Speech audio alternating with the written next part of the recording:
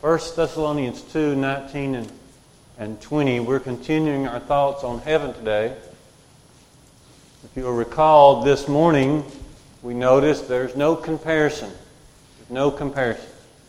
The heaven of heavens, what Paul called the third heaven, there's no comparison. There are some beautiful sights from our view here on this earth, but there's no comparison. No comparison. Psalm 16:11 says that in the presence of God there's fullness of joy, and at His right hand there are pleasures forevermore. We notice this morning also that heaven's a place where God is. His special presence is there awaiting us. The Apostle John reminds us in 1 John 3 and verse 2 that when He appears, we shall be like Him, and we shall see Him even as He is. To us who follow Christ, the presence of God is the main focus of our lives. We noticed this morning that heaven's going to be a happy place because there are things that would be missing from heaven. Things that depress us here, those things will not be in heaven. So here we are this evening, and we're going to begin with this passage and then draw some ideas from this passage. Paul in 1 Thessalonians 2 has in mind the second coming of our Lord and life after that. 1 Thessalonians 2:19, he asks this question, what is our hope? What is our joy? What is our rejoicing? What is our crown of rejoicing before the Lord Jesus at His coming? And then he says, is it not you, brethren? Is it not you? For you are our glory. You are our joy. You might be reminded that Paul used similar language over in Philippians 4 and verse 1, referring to those brethren in Philippi, like he did to the brethren here in Thessalonica. He says, you are my crown and joy.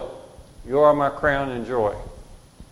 So just as it is important to think about God and being in His presence when we get to heaven, so it's important also to think about who we can take to heaven with us. And Paul is looking at these brethren. He's had a part in helping them come to know the Lord Jesus. He's had a part in getting them started on their journey to heaven. And he is looking forward to seeing them, being with them at the coming of Jesus. He said, part of my joy, part of my rejoicing is going to be able to see you there throughout all eternity. Now let's draw some ideas. Let's expand on Paul's thoughts here from 1 Thessalonians 2, 19 and 20. First of all, notice the church connection. The church connection to heaven. Because he is speaking to brethren. He is speaking to brethren who have submitted to Christ. They are sacrificing for Him. They are following in His paths. They are sticking to His will. So let's see the church connection. And with that, turn over and look in your Bibles to 1 Corinthians 15:24. 1 Corinthians 15:24, where it says, then comes the end. That is the end of time. Here it is. Second coming of Jesus. Then comes the end when the Lord Jesus will deliver the kingdom up to His Father. Up to His Father. See the church connection here, because as you know, the church and the kingdom refer to the same institution. We've gone over this 1,000 times, but you know Jesus said in Matthew 16:18, upon this rock I will build my church, and the gates of Hades will not prevail against it. And Peter, I'll give unto you the keys of the kingdom. When the Lord refers to the church as the church, He's talking about the standpoint of the fact that the gospel calls us out of the world, because church means called out people. The gospel calls us out from the world and brings us into the body of people who are the saved and who are willing to take on the purpose of God. As Peter says in 1 Peter 2, 9 and 10, we have been called out of darkness into His marvelous light. We were once not a people, now we're the people of God. Okay. And then the idea of kingdom is simply another way of referring to God's saved people. Okay.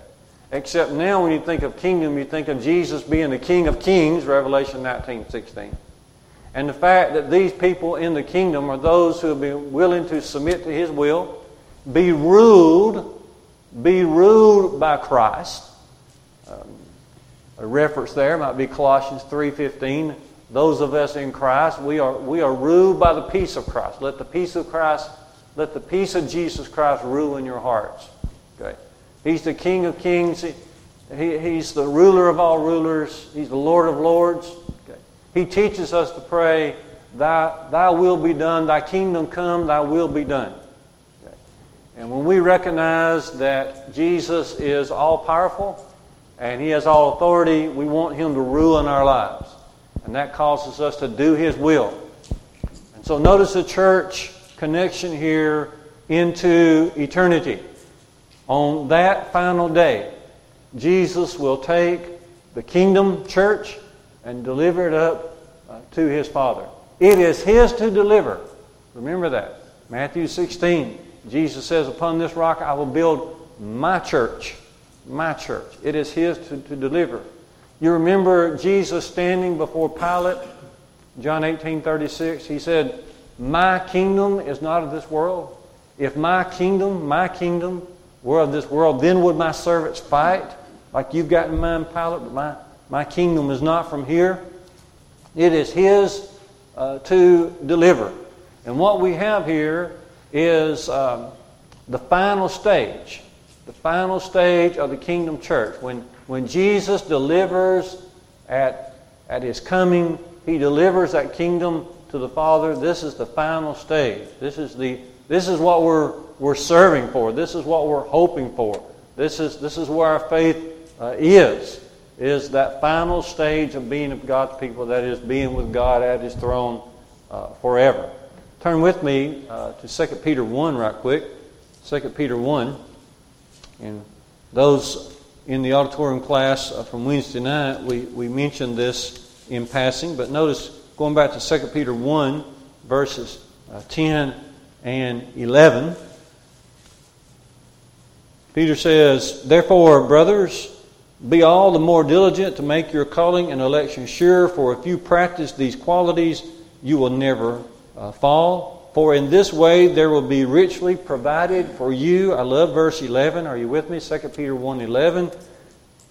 There will be richly provided for you an entrance into the eternal kingdom of our Lord and Savior Jesus Christ. Peter is writing to Christians, okay, those who have already been added to the church kingdom.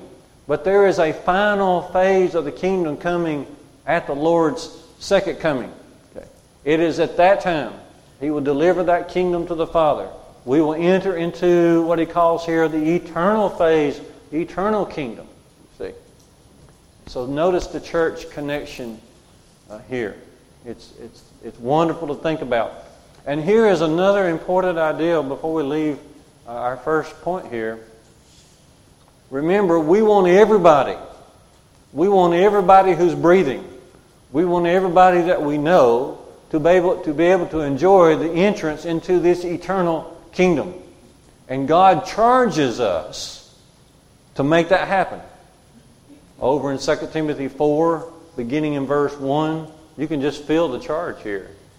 Paul says to Timothy, I charge you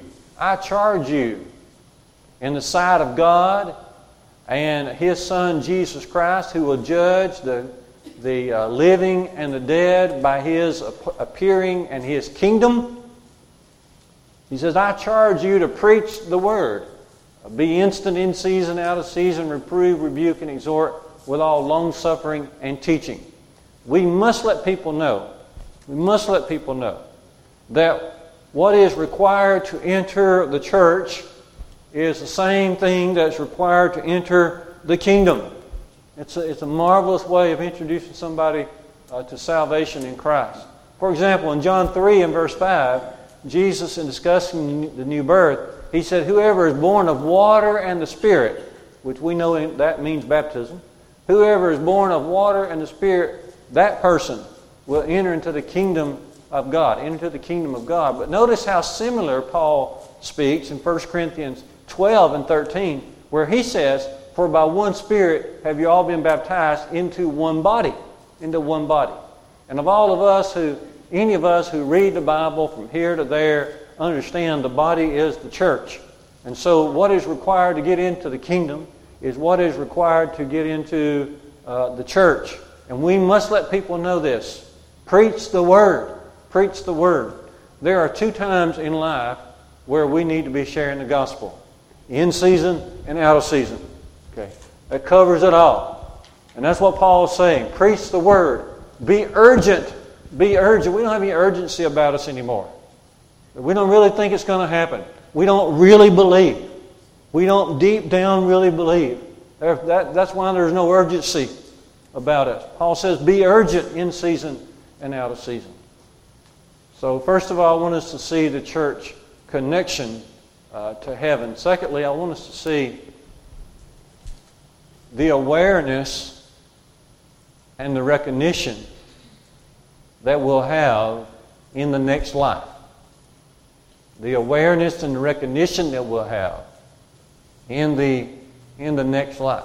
Notice Paul, going back to 1 Thessalonians 2:19, he says, "What is my joy? What is my hope? What is my crown of rejoicing? It is you, brethren. It is you." When, brethren? When are you going to give me that hope and that joy and that rejoicing? At the coming of Jesus and from that point onward. Okay. Now, Paul could not have this hope about these brethren if he was not able to recognize them, if he was not able to be aware of their existence. That would not be a hope for him at all. It reminds us of what Paul says as he's seeking to motivate Philemon over in the book of Philemon, verses 15 and 16. Paul is encouraging Philemon to receive Onesimus, his runaway servant, back home. And he says this to Philemon. He says, perhaps Onesimus left you for a season, for a time, so that you might receive him back forever. Forever. Not just now as a servant, but much more than a servant. A brother in the Lord, both in the flesh and in the Lord. He throws that out at Philemon. He says, Philemon, don't you understand? He is now a brother in Christ, and he will be your brother, not just on earth here, but forever. Forever. We're also reminded of David's sad situation back in 2 Samuel 12, where he lost his little child. And while the child was still living, David was praying, and he wouldn't receive food. He wouldn't even get up and wash himself. But after the child passed on, David got up and washed himself, went in and worshiped the Lord, and even started receiving food again. And his servants were confused about it. And David explained. He said, now while the child was alive, I thought, well, maybe the Lord will be gracious. I don't know. We don't, any of us know, do we? Maybe the Lord will be gracious and bring him back to me. But once the child died, then I understood that he cannot come back to me, but I can go to him. That's David's word, 2 Samuel 12:23. He can't come back to me, but I can go to him. Why would David take hope in that if he would not be able to recognize his own child? His own child. Beautiful thought there, beautiful thought. And what about what Jesus said in Matthew chapter 8 and verse 11? That many shall come from the east and west and shall sit down with Abraham, Isaac, and Jacob in the kingdom of heaven. Now, if we were not able to recognize Abraham, Isaac, and Jacob, that would not be a promise whatsoever. That would not be a promise filled with hope. Okay.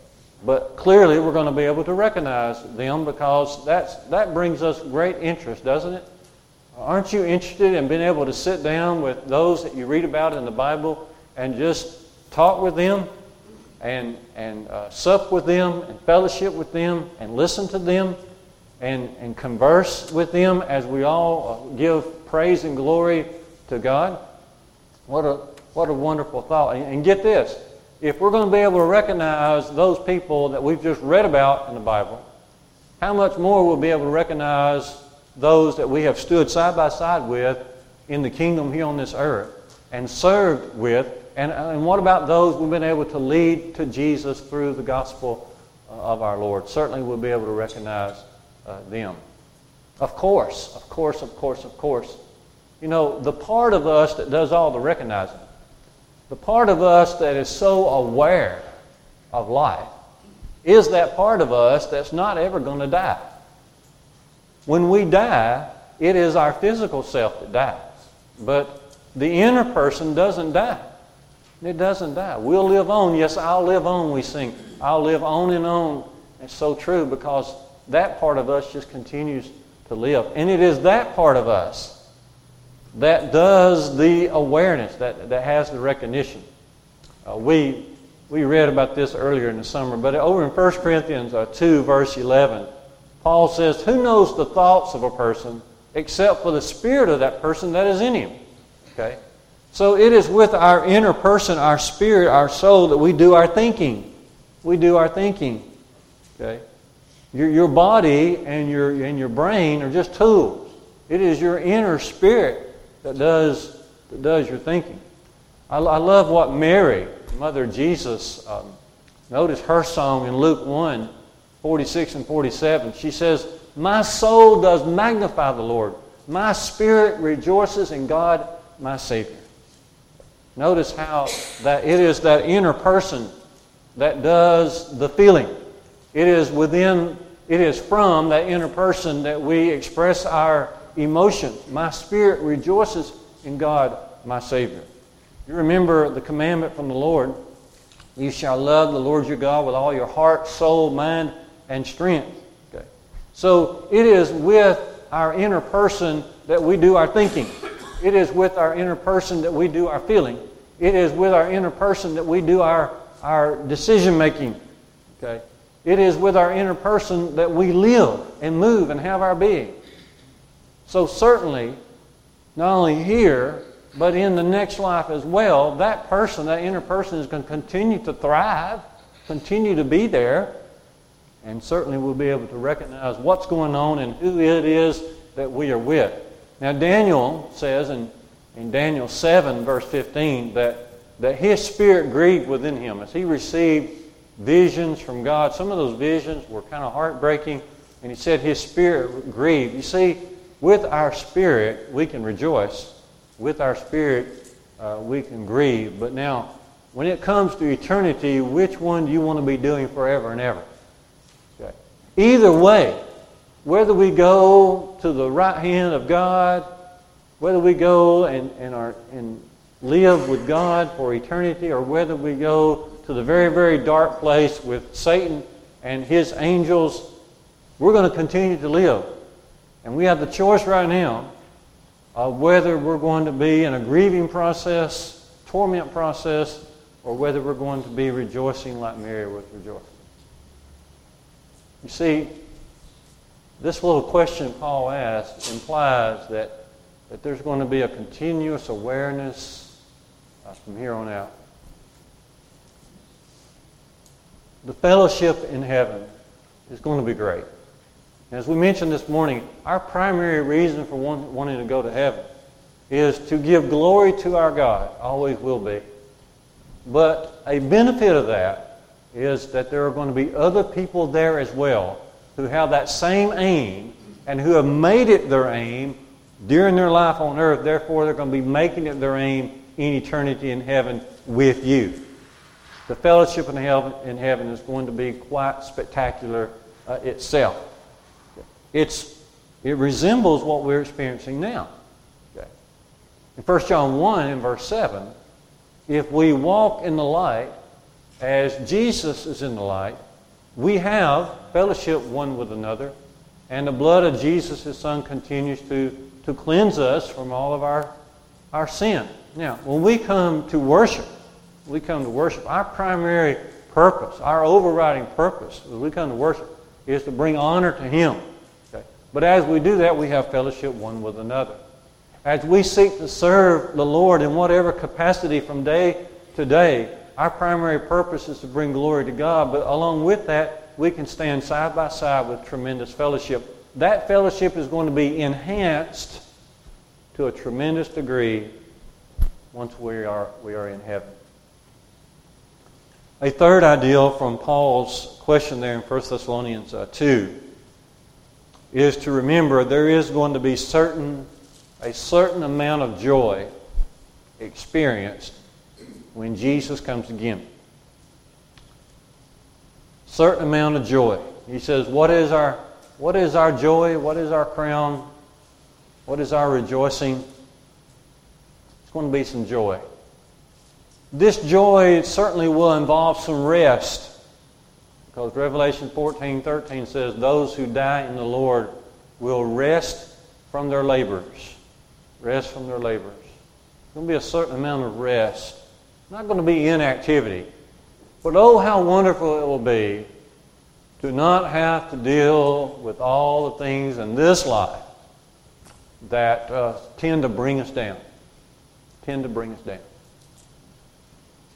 There's a certain amount of rest. So the joy involves rest, but it also involves reaping. You know, sowing and reaping. It involves reaping. I love this thought. You remember the passage from Galatians 6 where Paul says, God is not mocked, be not deceived. God is not mocked. For whatsoever a man sows, that shall he also reap.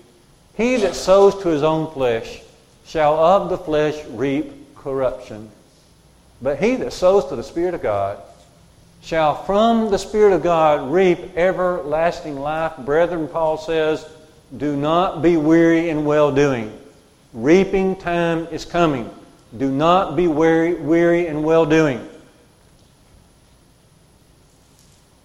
Whenever you're presented, Galatians 6 verse 9, whenever you're presented with a work to do, don't be weary in well-doing.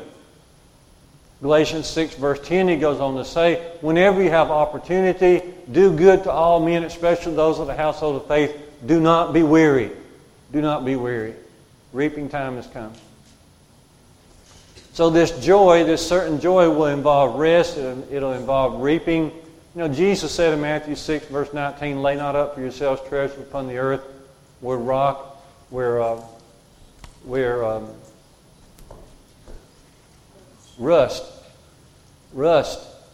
does corrupt, and thieves do break through and steal. But do what? Lay up for yourselves treasures in heaven where none of this can happen, where thieves cannot break through and steal, where rust will not corrupt. For where your treasure is, what? There will your heart be. Where's your treasure? Where's your treasure? See, there's a reaping time coming. But then also this joy involves rejoicing. Rest, reaping, and rejoicing. Jesus said, you know, there in Matthew 5 and verse 12, rejoice and be exceeding glad, for great is your reward in heaven. Rejoicing time. Here's a verse you might want to look at. I hadn't seen this in a while. Revelation 12, verse 11. We mention it quite often. I love it because it has 3 points to it, and a preacher cannot survive without 3 points. But look at Revelation 12:11. But then don't stop there. But he says, and they overcame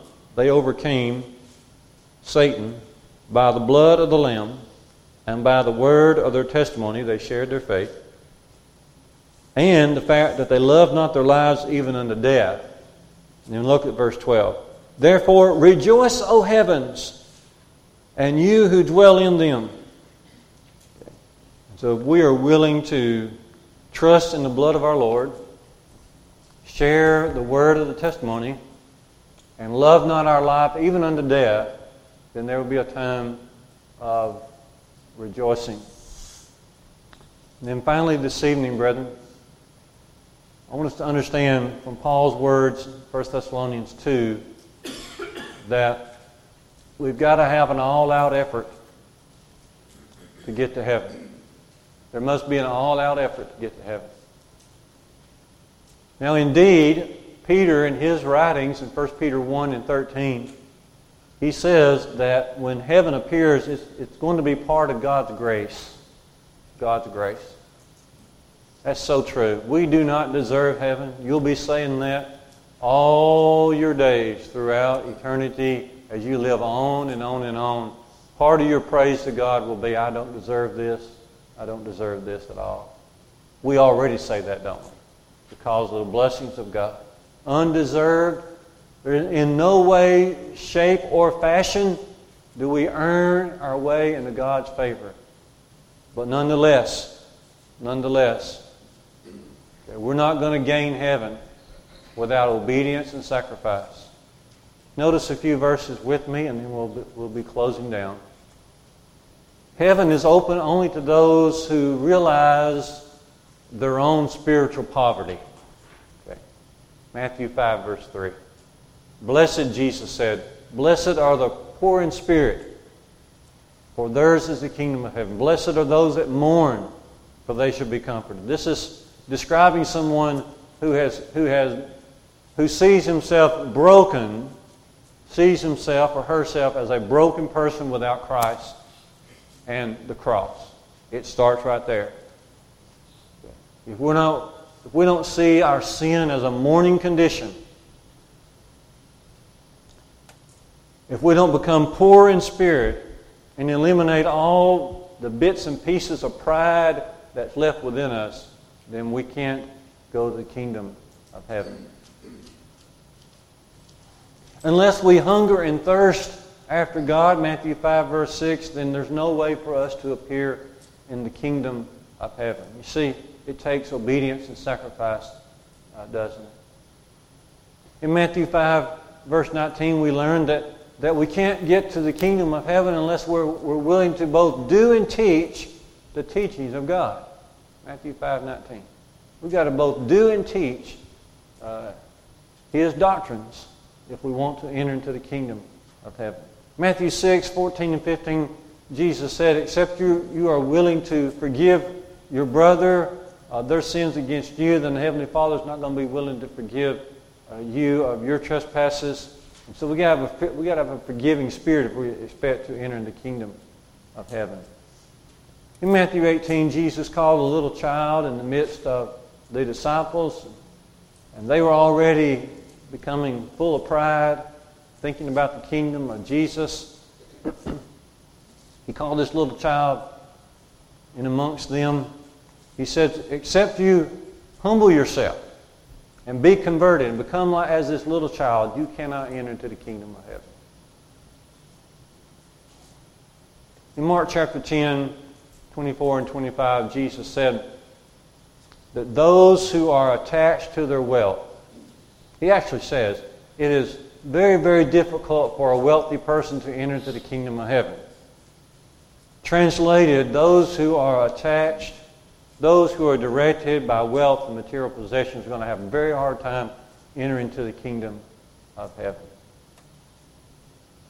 The Apostle Paul in 2 Timothy 1 and verse 9, he said to his young disciple there, he said, God saved us and called us with a holy calling. Whatever Paul did to receive his holy calling and receive forgiveness of sins, then Timothy must have done, because Paul said, God saved us. He saved us. We mentioned this morning that when Ananias came to Saul, as he had been 3 days without food, without sight, in full regret of what he had done and the position he had been in, Ananias said, Saul, why do you tarry? Arise and be baptized. Wash away your sins, calling on the name of the Lord. In the account of Acts 9, verse 18, talking about this, it says that Paul rose up and was baptized, and then he went and received food. Well, I tell you, circle verse 18 of Acts chapter 9. If this doesn't put an exclamation point next to baptism, if this doesn't emphasize the necessity of baptism, think about how long has Paul now or Saul been without food? Okay. 3 days or more. But the instruction was to arise and get yourself baptized, washing away your sins. And so even before he went to receive food, he went to the waters of baptism. And that began the great hope that the Apostle Paul had all his life.